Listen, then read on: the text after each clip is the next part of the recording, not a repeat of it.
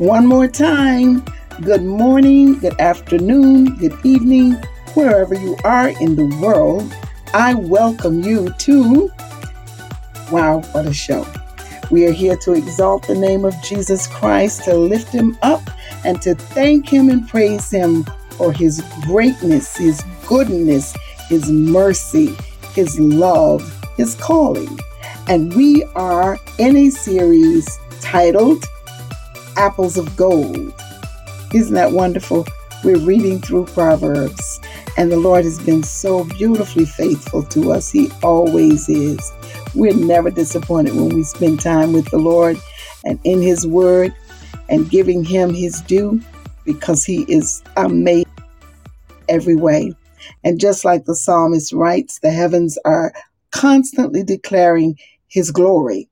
Also, the firmament, when we look above, it's showing his handiwork. How about that? The brush of an artist does not compare to what the Lord has done in giving us a skyscape, letting us see the beautiful display of those things that are set there. And what's more, they are of practical value and use in his world. And then it is written there in Psalm 19 that the night shows knowledge. Come on, let's think about it. In the night time, when the world is dark, it is just perfect for giving man a sense of time to rest. You know, we have the 7 days, on the seventh day, the Sabbath, when we were supposed to rest, right? But don't you think about it, every evening, he gives us a quiet night darkness, right? So that we can also rest. And then, just in case you have to be outside, you got these twinkling, beautiful stars up there to give light, and the moon, if it's not overcast. And if it happens to be overcast, it's for a good reason, because the waters come down from the heavens to feed the dry earth when it is necessary. And in so doing, every seed planted is there to be watered and causes germination and growth. God is really amazing. Honest goodness, I invite you to take time to just sit and talk to him, think about it, look at it, see it, right? And we're just, highlighting a few. There's so much more to see, so much more to experience than just what you can see when you walk outside. If you happen to live near tributaries or, lakes and oceans and streams and little springs in mountains, or if you are living near mountains, or if you're living on flat land and you can watch fields of lavender and buttercups and forget-me-nots and all of the beautiful flowers that grow just in the wild, let alone those that we go and plant. I suppose all of them at one time did grow in the wild, but some of them are just beautiful, and they're harvested so that we can plant them around our homes. We have roses, all kinds of stuff. God, it goes on and on. And then to behold a newborn baby come on, what miracle is that? And how it happened, to watch a woman carry a child, that is amazing to me. And then to see each other, we see in each other the amazing gifts that God has given. And those gifts manifest back into the world the glory of God. And whether you are in the kingdom or out, the Bible says he doesn't take them back. Even when you do not regard him as the giver, he doesn't take it back. And to every man, he has given a lifespan that you may have time to search it all out and to discover that he loves you, the individual. God loves us, each and every one. And so we have been visiting in the book of Proverbs. By the way, I'm your host, Phyllis Ledbetter. I am here. I've been here all the month. Every time we do a live cast, I am here. And we've had some amazing, wonderful commentary coming from appointed readers.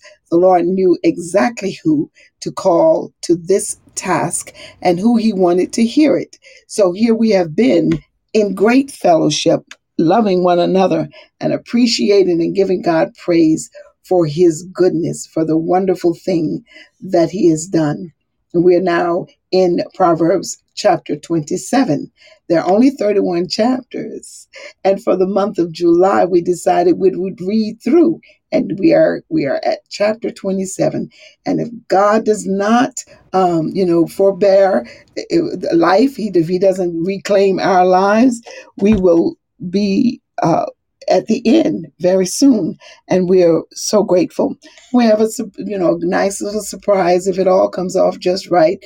The person that I have asked to do our Sunday reading and give comments is also presently dealing with a funeral, so we hope that she'll be able to come. But if not, the same glory is going to be come forth, because God is the author and the finisher. And that's just how it goes. Good evening, Light Touch. I am so glad you're here. We're going to read through Proverbs 27, and we're going to be out because we're going to visit again tonight at 8 o'clock with Pastor John Thomas, who always has a good word for us. So may God be praised. Here we go. Father, we thank you for what you have done and are still doing. Thank you, Lord, for changing us. Woo, I love it. For that transformation, that metamorphosis. We might not look like the butterflies we're going to be, but one day we will really, truly be truly transformed into the fullness of the stature of Jesus Christ. And as you are doing your work in us, Father, we are the benefactors of the change. We can feel it, see it, know it, and we are happy about it. Thank you. Thank you. Thank you. Now, as we read, open our ears to hear, Lord God, and our hearts to heed your every admonition. Let us be honest and truthful in what we see in ourselves, and then confess our sin and give it to you and give you praise in advance of even what we might see manifest as we have prayed in the name of Jesus. Amen. Okay, Proverbs 27 verse 1 says, boast not thyself of tomorrow, for thou knowest not what a day may bring forth. This is another proverb that receives emphasis in the New Testament. It comes right back to the book of James. And I think it says, don't say what you will do tomorrow, for if you must say, if God is willing, then I'll do this or that tomorrow, right? You can't say tomorrow and be fully persuaded, or knowing you're persuaded, but you don't know exactly that the Lord will give you tomorrow. So let us always be mindful that our lives are His, and the days of our lives are in His hands. So we won't be so boastful of what will happen tomorrow, anticipating what you cannot fully be, know that is going to come to pass. So I want us to remember this. I'm going to the book of James because I do want to read it for you, just in case I didn't quote it as good as I ought to have. So it's James, the book of James, chapter 4, verse 1. What is the source of the wars and fights that come from among you? I'm sorry, it's verse 13. Okay, the way it's written there, it's hard to tell. Verse 13, come now, you who say today or tomorrow we will travel to such and such a city and spend a year there and do business and make profit. You don't even know what tomorrow will bring, what your life will be, for you are a bit of smoke that appears for a little while, then vanishes. Instead, you should say, if the Lord wills, we will live and do this or that. But as it is, you boast in your arrogance, and such boasting is evil. Isn't that something? Pay close attention. God's word has never lied. There's an old expression, you ain't never lied. And that's what comes to mind when I read God's word. It is always true. Verse 2 says, let another man praise thee and not thine own mouth, a stranger and not thine own lips. So just never praise yourself. Let other people see you and recognize what you have to offer, and let them do the praising. It would be difficult to compress more wisdom into fewer words. So says Kaufman's commentary on the Bible. That's right. Let others praise you. Do not boast yourself in anything, because the book of James has just told us such boasting is evil. It's evil. Such arrogance, such boasting. Who are you? And by the way, we have nothing more than we have been given. And see, that's another New Testament. It's in First Corinthians. Why do you boast in a thing that you have been given? You didn't make it yourself. You didn't make you as wonderful as you think you are. If you're wonderful, God did it.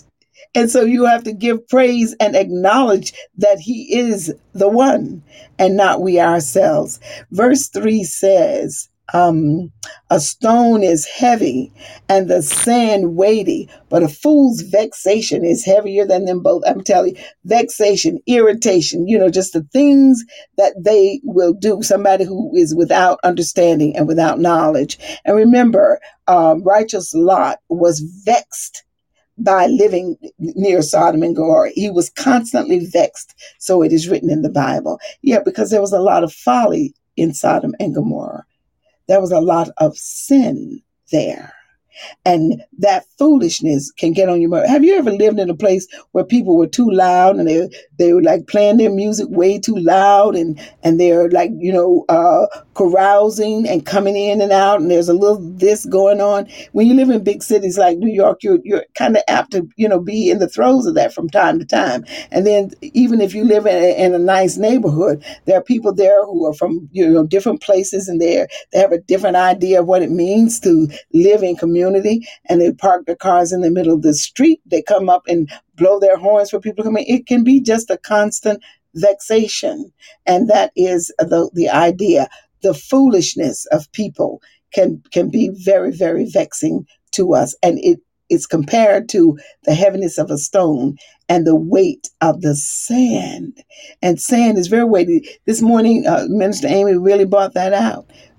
Walking on the beach, right, and trying to get through that sand. Oh my goodness, that is really, people love the beach and they say run on the sand, but I never like to run on the sand because your feet burrow down in it. And then you have to, every step is like she said, you have to kind of lift them up and put them in the next place.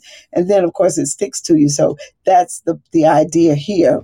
Weighty, heavy as in burdensome.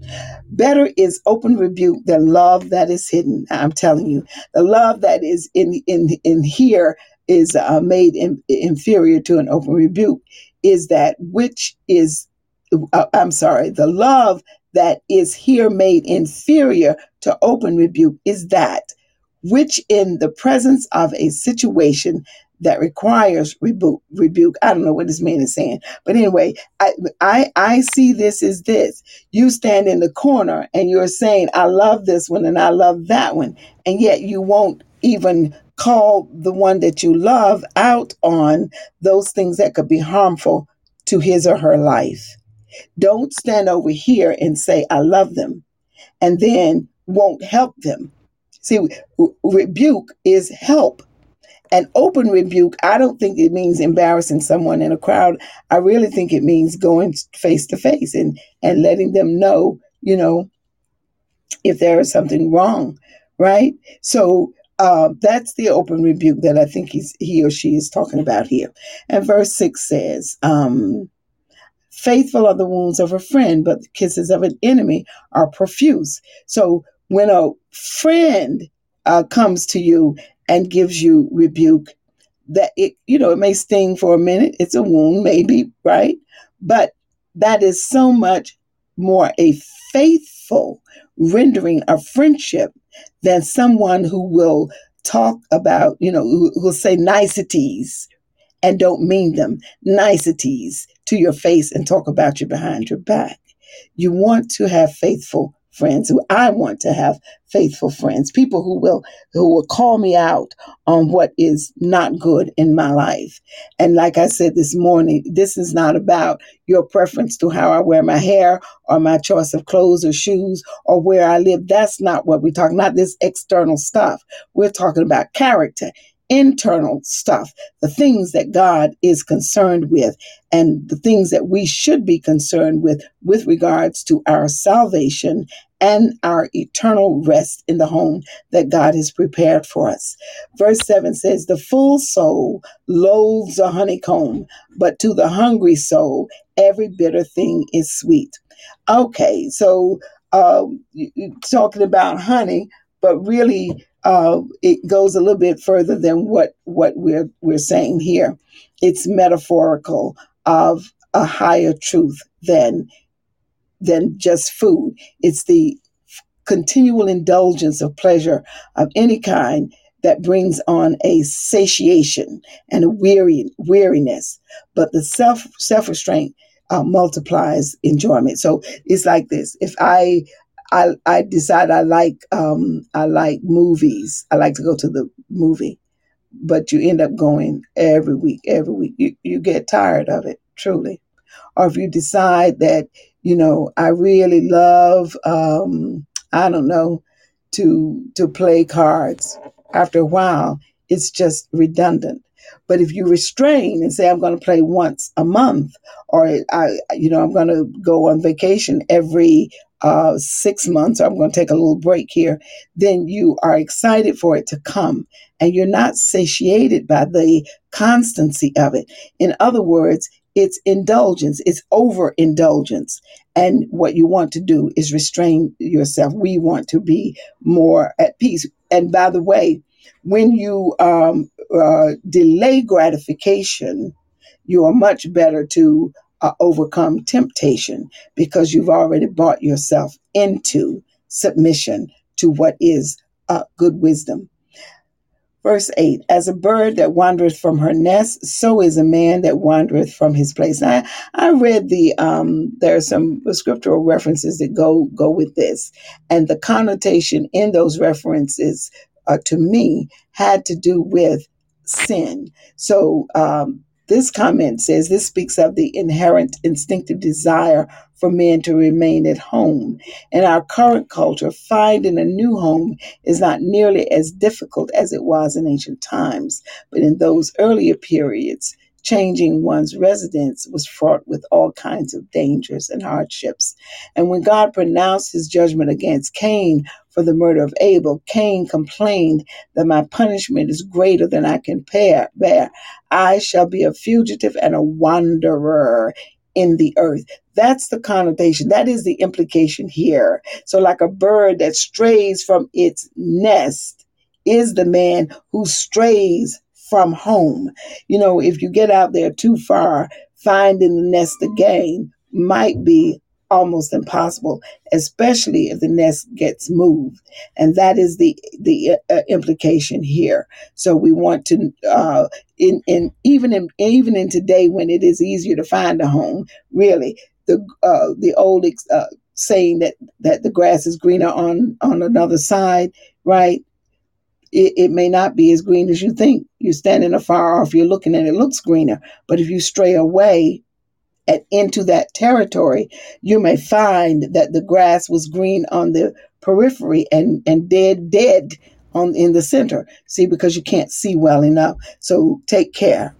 Ponder that one. Verse 9 says, oil and perfumes rejoice the heart. So doth the sweetness of a man's friend that comes of hearty counsel. That comes from hearty counsel. So now I'm just going to stab at this. David and Jonathan were really good friends. And Jonathan's loyalty to David really helped protect David's life from Jonathan's father, right, who was jealous of David and wanted to kill him. Now, Jonathan's father was King Saul, and he hated David, who simply had come in to help the king in a war against the I forget what they would call him, but Goliath there. Goliath was a part of a group of people who were very, very tall. They were big people, that the Bible calls them giants. They may not have been no more giant than the 6 footers in our day, because in general, I think the Israelites are short people. So these people to them were giants, and they may have been giants. I don't know.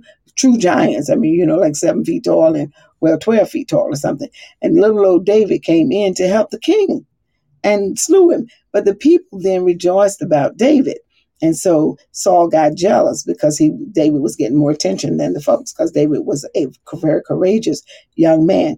And so Saul did a whole bunch of stuff, and the Lord anointed David to be the king in succession, right? He took the throne from Saul. But Saul's son, Jonathan, loved David as well. And he was a friend in adversity. And the Proverbs tell us that a good friend is born for adversity. When you're going through troubles, a friend will be there, right? So that's what is said here. Oil and perfume rejoice the heart. So does the sweetness. So the comparison is to what oil and perfume do to you inside. But a good friend does the same. Alrighty. So verse 10, your own friend and your father's friend, don't forsake those, and do not go not to thy brother's house in the day of thy calamity. Better is a neighbor that is near than a brother that is far off. Now, this is also a little bit in the last one that we just talked about. Two other proverbs are connected with the admonition that we have in this one, and they are Proverbs 17:17 and Proverbs 18:24. Proverbs 19:7 explains how it is that brothers may hate each other. And so if you have a neighbor or a friend nearby, then don't try to get to the brother, especially if there's tension between the two of you. That's how that goes. Be quite unwilling to aid. Family can be really unwilling to stay your friend. And I don't know about you, but within my own family, I have experienced a little bit of that. And we are very close for the most part. I would never have thought to do so, but there can be contentions there. And I always wanted family members to go, to be a part of the things that I'm doing. And I always tried to pull them in. Well, the Lord maybe didn't even make them to do that. And so many times I've been disappointed because they wouldn't do it, right? But then I started thinking about it. Why would they if it's not something they're interested in or something they want to do? And therefore, you begin to create another network. And really and truly, the Lord brings good friends in your midst, or at least for a season. Good acquaintances. I'll put it that way. And then some of them remain friends, and they are more loyal and more faithful than family. So consider that one as well. Ponder it. Verse 11, my son, be wise and make my heart glad, that I may answer him that reproaches me. And this is a young person's father, his teacher, or some friend. And the reproach probably refers to some real or contemplated misdemeanor by the youth. And, so we as parents in this present day, we are reproached. Our children are reproached by teachers all the time. We have to live through that madness, And so we teach our children to go off and act, be nice. Be nice, right? Have good manners. Say yes, ma'am, no, ma'am, thank you, and please, and make sure you don't act out. You're doing all this stuff. I think it's the most abnormal thing you can do to a child, truly, to send them off to school. Honest goodness, I can't help myself. But we do have to send them off to be educated. But I do rather like the idea of hiring a teacher to come in and teach mine at home, or doing it myself. But that is kind of that context there. A prudent man seeth evil and hides himself, but the simple pass on and suffer for it. Take his garment that he is surety for a friend, and hold him in a pledge that is surety for a foreign woman. Oh my goodness. Like I said, Solomon knew a thing or two about foreign women, because those foreign women had all of them their own religious ways, and they led where they were performing idolatry in Israel. And what could have displeased the Lord more than that? He had given a law that thou shalt have no other gods before me. And they were with all these gods in high places, and people doing all this sacrifices and stuff. But the verse starts with a prudent man sees evil. Now we heard this in previous Proverbs. if you are prudent, if you're careful, if you're watchful, if you're concerned with your own character and the outcomes of your choices, you will be prudent. That's prudence.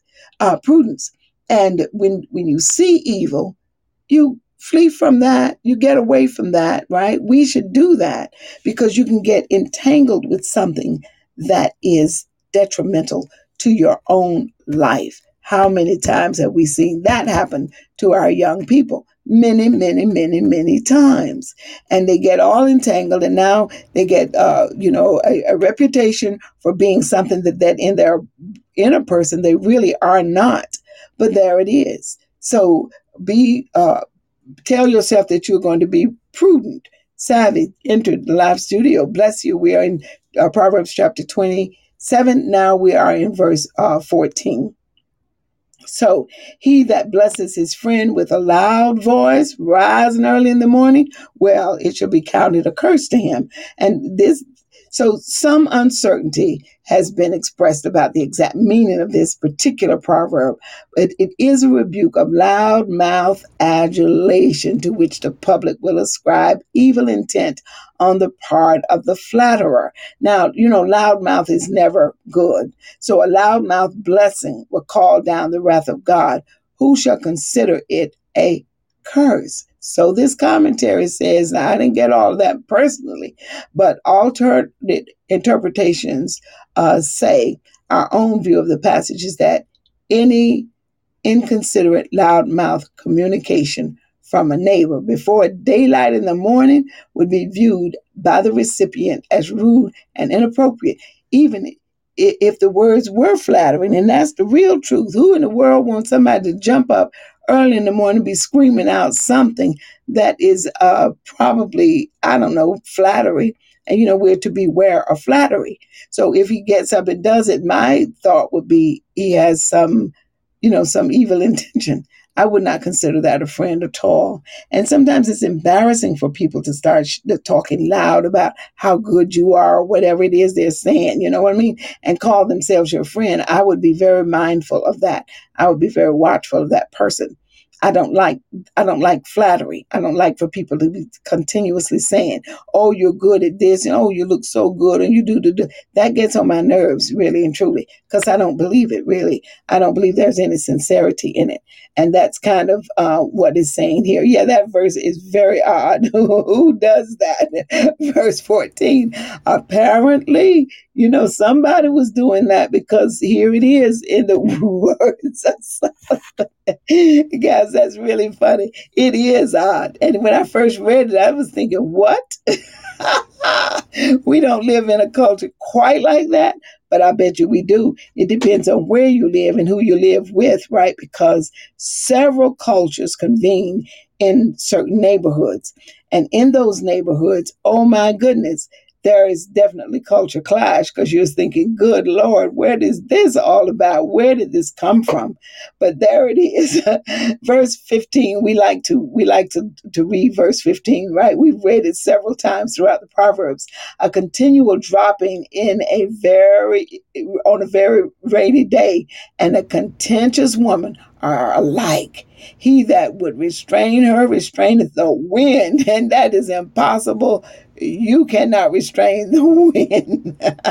And his right hand encountereth oil. And it's just like slippery, you know what I mean? You're trying to restrain this woman or contentious person, and they're just like on go. They're like wild bucks. You can't do it.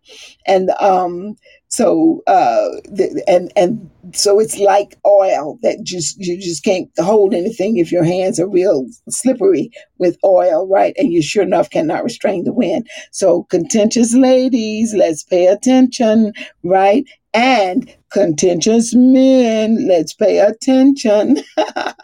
What's good for the goose is for the gander, so my mother says. So iron sharpeneth iron. I love this one. So a man sharpeneth the counsel of his friend. Absolutely. Based upon the truism that a friend would not sharpen the features of another's face, is the following. As one iron implement is sharpened by another, so a man sharpens the perception of his companion. However, Would not the joy over the arrival of a friend actually change the appearance of a companion's face, wreathing it in smiles? Oh, well, yes. But you know what? I take this to mean that when I am with people who are in Christ, with like minded believers, there is a certain abrasion that happens as we are becoming the unified body of Jesus Christ, because God has so given us different minds to process and to see things, right? And so it takes humility to be in that relationship. And therefore, to me, the iron is sharpening the iron, like the knife against the pumice stone sharpens that blade. The same is true.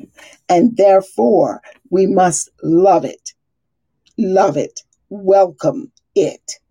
And when you realize that you're going to be in an abrasive kind of moment there, you ask the Lord what He's doing. So, what you doing to me, Lord? Let me get it right. And if we all did that, we'd soon be over the abrasion and we would be into the camaraderie and the fellowship. May God help us in these things. Thank you, Jesus. Whoso keepeth the fig tree shall eat the fruit thereof, and he that regardeth the master shall be honored. That is so self-evident, right? Paul had this in mind in 2 Timothy 2:6. So this person says, what is 2 Timothy 2:6? Let's read it, okay? I don't like to leave things undone and hanging. So let's find 2 Timothy 2:6. 2 Timothy, here we go. 2:6 says, in a minute I'll see it. It is the hard-working farmer who ought to be the first to get share of the crops. Oh, I say this all the time. The husbandman, the one who tends the crop, must be the first partaker of the fruit. In other words, before you send it out to anybody else, you taste it and make sure it is just what it ought to be. So when I tend it, I'll eat the fruit first. And then he that regardeth the master, those who help, I suppose, is what he's talking about. The faithful servant whom it ministers will not be without their due reward. And that is the truth, right? If you ever lived around farmers, you know that this is the truth. When they pull in that watermelon load, right? The farmer who owns the farm, he cracks open that watermelon and tastes it. And then he passes it out to everybody else who's helped. Thank you, Jesus. I've been somewhere and seen some things. This is good. Okay, verse 19. As in water, face answereth face. So the heart of man to the heart of man. This is it. You cannot deny who you are when you're looking straight at yourself in the reflection of the water. And think of the water as a mirror. Oh, it's a wonderful axiom. Still water serves as a mirror for one looking into it and reflecting one's very likeness. The same is true in human relationships, one heart to the other heart, the heart of a man to a man. A grouchy, evil-spirited person evokes the same attitude in everyone he confronts. And the same is true of a happy and cheerful person. See, I say to people, if everybody's telling you the same thing, well, my mother and my father told me, if everybody's saying the same thing about you, you know there got to be some truth in it. So stop, take a good look and assess, right? And then say, Lord, change that. That's not what I mean. Because sometimes it's just an adjustment of how you express what you're thinking. And then other times it is really what you are expressing and thinking, right? So let the Lord help us in all things. Verse 20, Sheol and Abaddon are never satisfied, and the eyes of a man are never satisfied. Absolutely. You know, the grave is never satisfied, and hell is never satisfied. You could send the whole world into either one of these, and they just still have room for more, you see, because it's never satisfied. So let's see. Death itself is never satisfied, but the eyes of a man are like that. If you don't watch it, your lust will overtake you, and lust brings about a certain death, if not death itself. Okay, all righty. Proverbs 15:11. I'm sorry. I'm sorry. Verse 21. I was reading the wrong thing. The refining pot for silver and the furnace for gold. And a man is tried by his praise. This is similar to Proverbs 17, verse 3. Excuse me. But the difference there, Jehovah is the tester of men. And here it is the public in this proverb referring to. Okay, I kind of don't really agree with that. But anyway, the crucible for silver and the furnace for gold, and a man's is to be estimated according to his reputation. Right. When the dross and all of that is taken away, then the silver, the finer, can create a beautiful object of a valuable metal. And I think that with us, the same is true. We are like the silver, but there's so much dross with us, right? There's so much that needs to be discarded, done away with, crucified, as it is written in the Bible. Crucify the flesh and its affections. You see, let all that stuff die.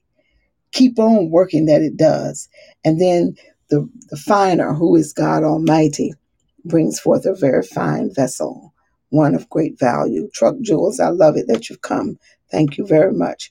And verse 22 says, though thou shouldst bray a fool in a mortar with pestle, along with bruised grain, yet will not his foolishness depart from him. Now, this is, if anyone owns a mortar and pestle, right? It's that little round dish, and it has kind of look like a hammer looking little thing. Well, it's not a hammer looking like, but it's a crusher that comes with it.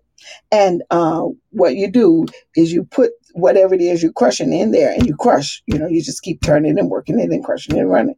And so it gets bruised. Of course, most often it's garlic, right? That's all I use mine for mostly. But you can use it for cinnamon, for herbs and spices like that.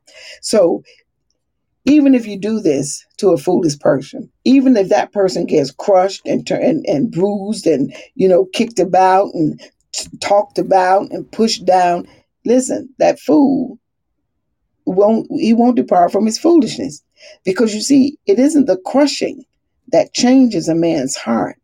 It is the recognition of who they really are.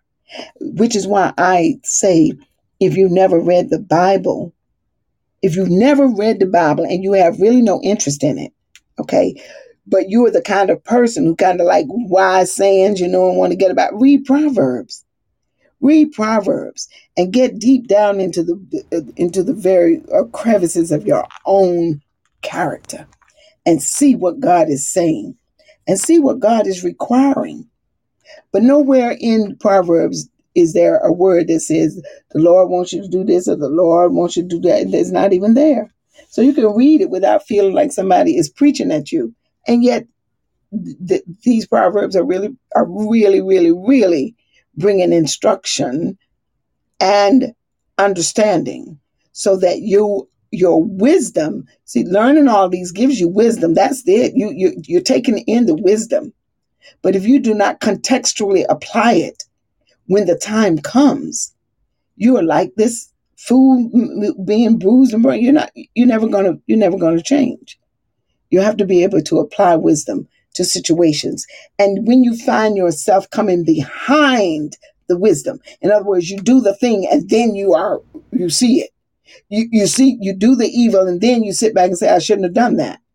That does you no good. That way it does, because you got to pay the price, right? And so every time you pay the price for something, you tend to learn it a little bit quicker, maybe. But this says the fool won't even learn then. Oh, God, I used to say, Lord, please don't let me learn, because I've been spanked. I want to learn when somebody tells me something. I don't want to go through the harshness of a chastisement like that. I want to know before, so that I can avoid those consequences.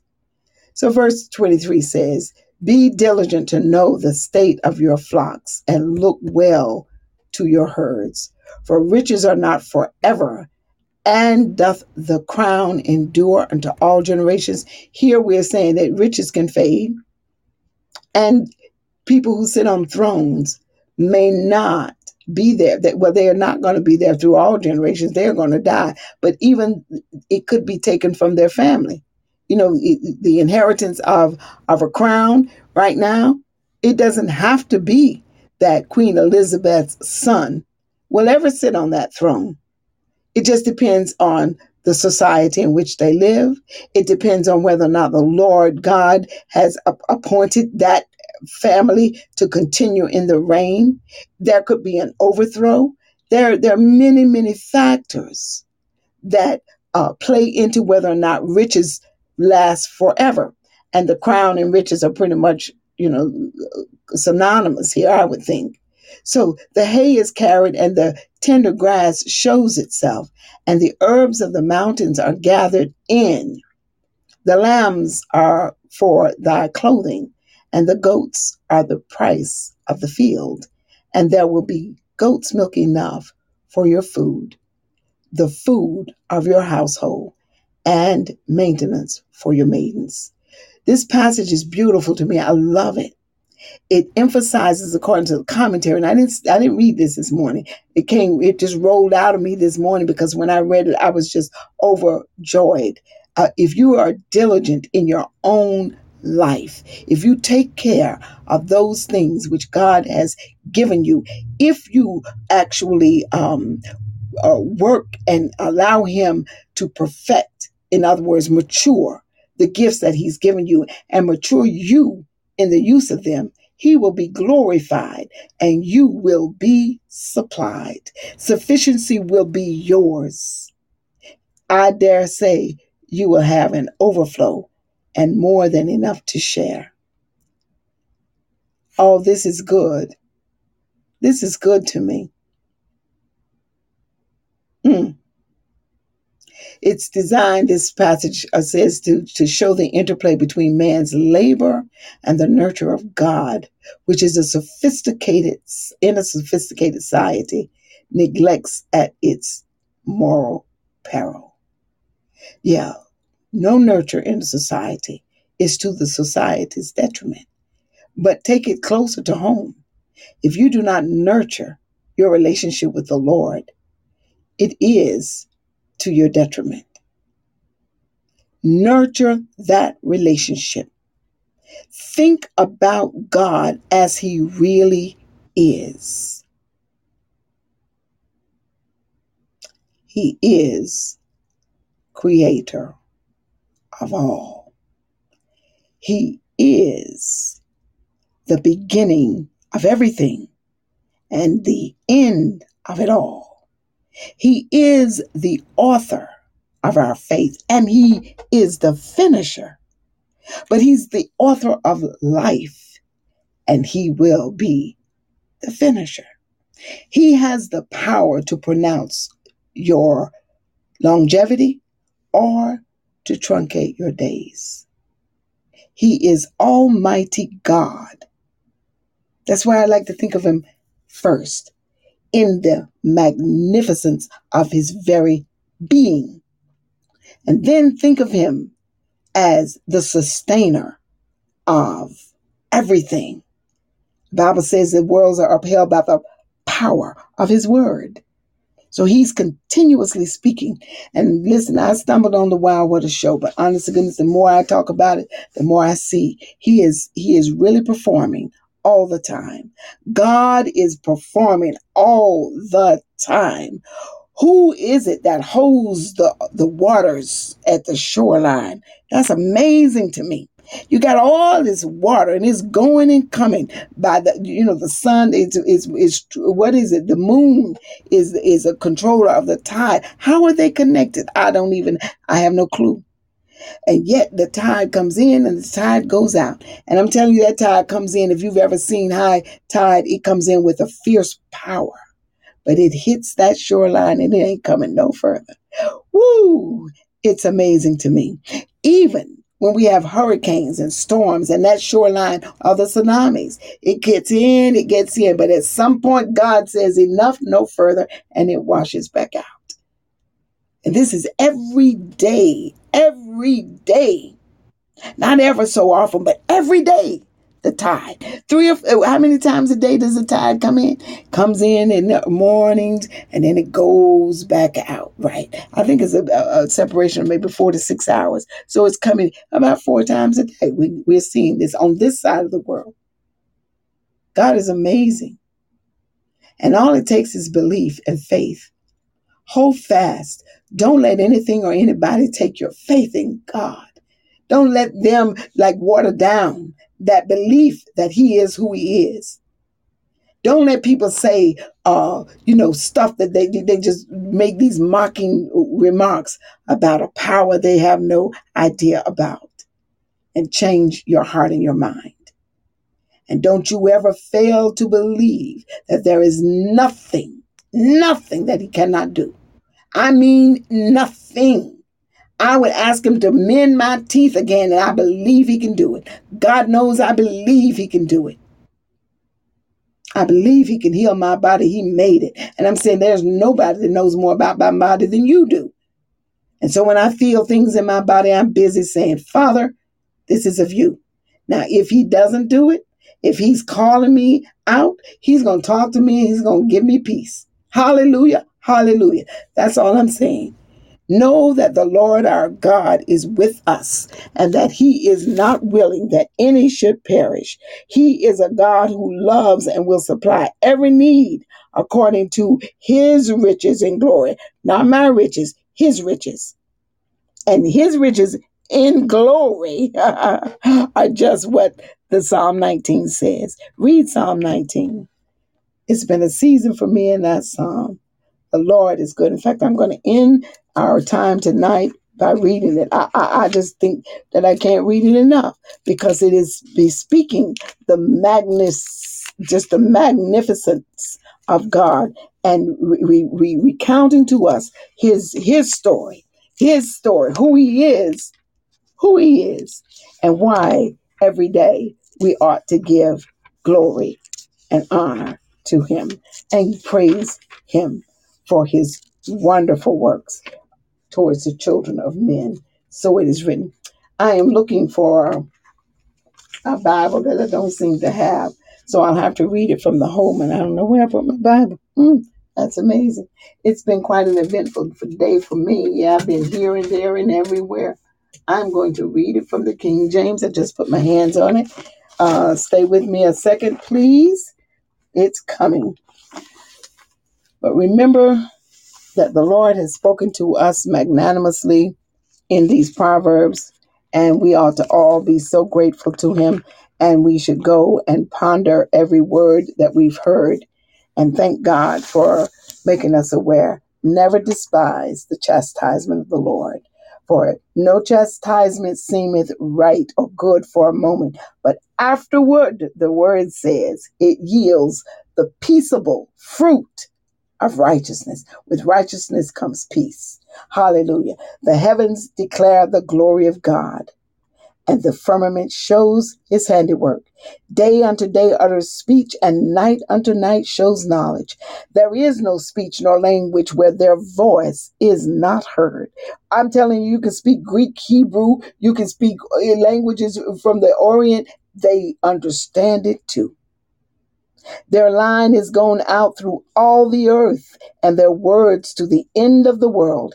In them hath He set a tabernacle for the sun, which is as a bridegroom coming out of his chamber and rejoicing as a strong man to run a race. His going forth is from the end of the heaven, and His circuit unto the ends of it. And there is nothing hid from the heat thereof, talking about the sun. The law of the Lord is perfect, converting the soul. The testimony of the Lord is sure, making wise the simple. The statutes of the Lord are right, rejoicing the heart. The commandment of the Lord is pure, enlightening the eyes. The fear of the Lord is clean, enduring forever. The judgments of the Lord are true and righteous altogether.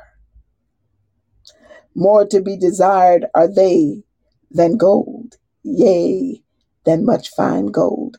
Sweeter also than honey and the honeycomb, talking about the statutes of the Lord. Moreover, more to be desired are they than gold, yea, than much fine gold. Sweeter also than honey and the honeycomb. Moreover, by them is thy servant warned, and in keeping of them there is great reward. Believe it, children. Believe what I'm saying and reading here in this word. Believe God. By the keeping of his statutes, there is great reward. And in hearing his word, we are being warned. See, there is going to be a final day in this earth. He is going to purify it. He is going to establish his kingdom. We will sit at the Lamb's, the wedding supper of the Lamb. We will inherit eternal life. We will. Lie back on your bed, sit back in your chair, close your eyes and say, God, make it real to me. Because it's real. Who can understand his errors? Ooh, none of us. That's why reading the Proverbs has been so amazing, because you can look deep within. Just the way they're stated, we can say, oh, ooh, is that me? You see? Cleanse thou me from secret faults. Keep back thy servant also from presumptuous sins. Let them not have dominion over me. Then shall I be upright, and I shall be innocent from the great transgression. Let the words of my mouth and the meditation of my heart be acceptable in thy sight, O Lord, my strength and my Redeemer. What a song. What a song for such a time as this. Our God has caused us to dine again. We have eaten well at his table. We have taken of the beauty of his presence. We've enjoyed his embrace. Father, thank you. Father, thank you. Thank you. Bring it to us, Lord God, that we may grow and truly be the planting of the Lord, trees of righteousness. And with that, my beloved, I'm so glad you came. Thank you. Thank you, Light Touch. You're so faithful. She writes, God be praised. God's blessings surround you and follow you always in the name of Jesus Christ.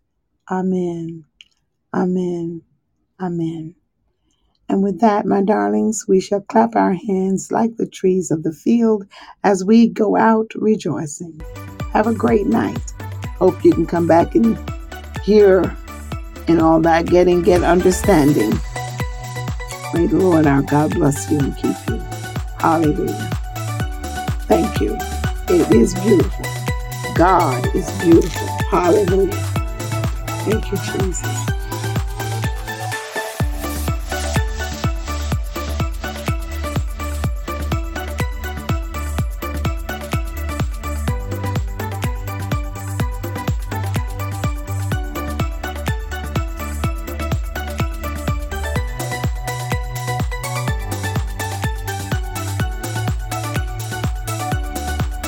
Selah.